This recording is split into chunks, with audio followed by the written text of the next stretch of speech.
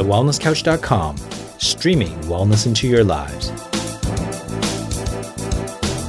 Welcome to This Week in Wellness with Brett Hill. Real news, real health, real quick.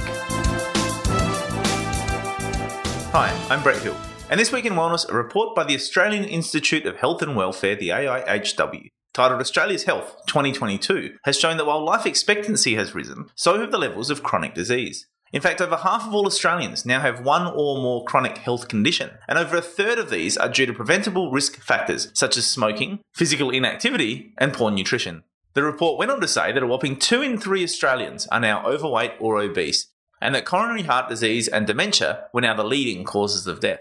In addition to these concerning obesity numbers, 3 in 10 Australian adults do not get enough physical activity, and less than 1 in 10 consume enough vegetables. Despite this, an Australian child born in 2020 can now expect to live to 83 years of age on average, more than 25 years younger than those born at the beginning of the 20th century. And the good news is that smoking rates have fallen to a record low of just 11%.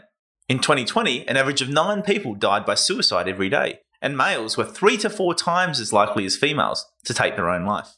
As always, the links are in the show notes, including numbers you can call if you need help with your mental health. Now, my opinion on this is that these are some really concerning numbers, and what I think they show is that we have, over the years, spent far too much time and had far too much focus on longevity as opposed to health. And I'm not saying that longevity is a bad thing, but what we've seen is an increase in years of life, but an even greater increase of years of morbidity. Now, I think if you ask most people, would you rather have more years of life or more years of quality life?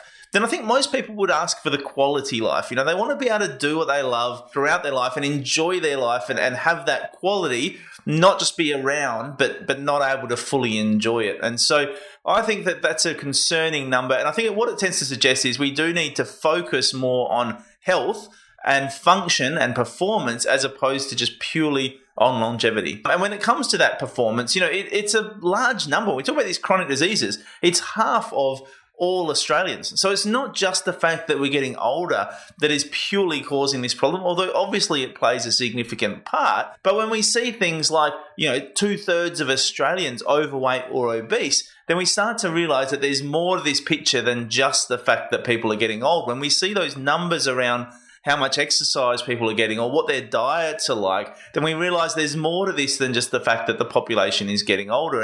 And this does link in with, you know, previous episodes we've done on This Week in Wellness where we talked about the really low rates of metabolic health in Australia as well. And, you know, whilst we can look at these numbers and we see that already at least over a third of these chronic diseases were caused by what we would call lifestyle factors, I think if we were to look more closely into that, it would probably actually be way more than a third, because there are a lot of other lifestyle factors that haven't necessarily been considered in the equation here, whether that be other diet-related, nutrient-related things, whether that be taking a more nuanced approach to exercise that's more than just the, you know, standard half hour of cardiovascular fitness a day, whether that's looking at people's stress levels, their sleep patterns, all of those other things that we know can affect risks of chronic disease. And I think if we were to look more closely at diet, you know, it's not just about whether you're eating enough vegetables. You know, there are lots of other nutrients that your body requires that are not just vegetables, and that might be fruits, that might be meats, that might be nuts and seeds.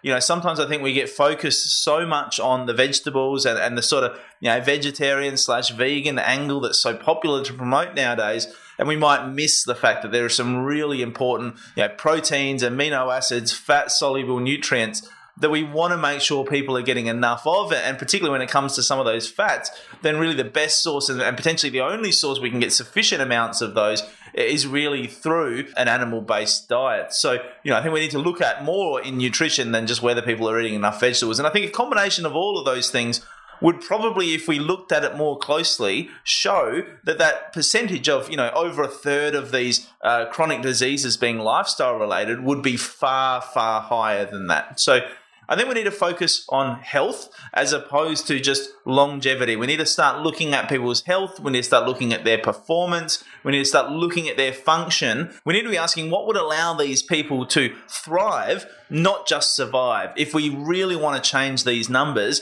and start having not just longevity, but a long, healthy life. You've been listening to This Week in Wellness with Brett Hill. To continue the conversation, find us on Facebook at facebook.com/This Week in Wellness. If you like this episode, please leave us a review on iTunes. And for more information about this and other projects from me, head to drbretthill.com. This has been a production of TheWellnessCouch.com. Check us out on Facebook and join in the conversation on Facebook.com/TheWellnessCouch. Subscribe to each show on iTunes and check us out on Twitter. The Wellness Couch, streaming wellness into your lives. Whilst the Wellness Couch presenter endeavor to provide accurate and helpful information to their listeners, these podcasts cannot take into account individual circumstances and are not intended to be a substitute for health and medical advice from a qualified health professional. You should always seek the advice of a qualified health professional before acting on any of the information provided by any of the Wellness Couch podcasts.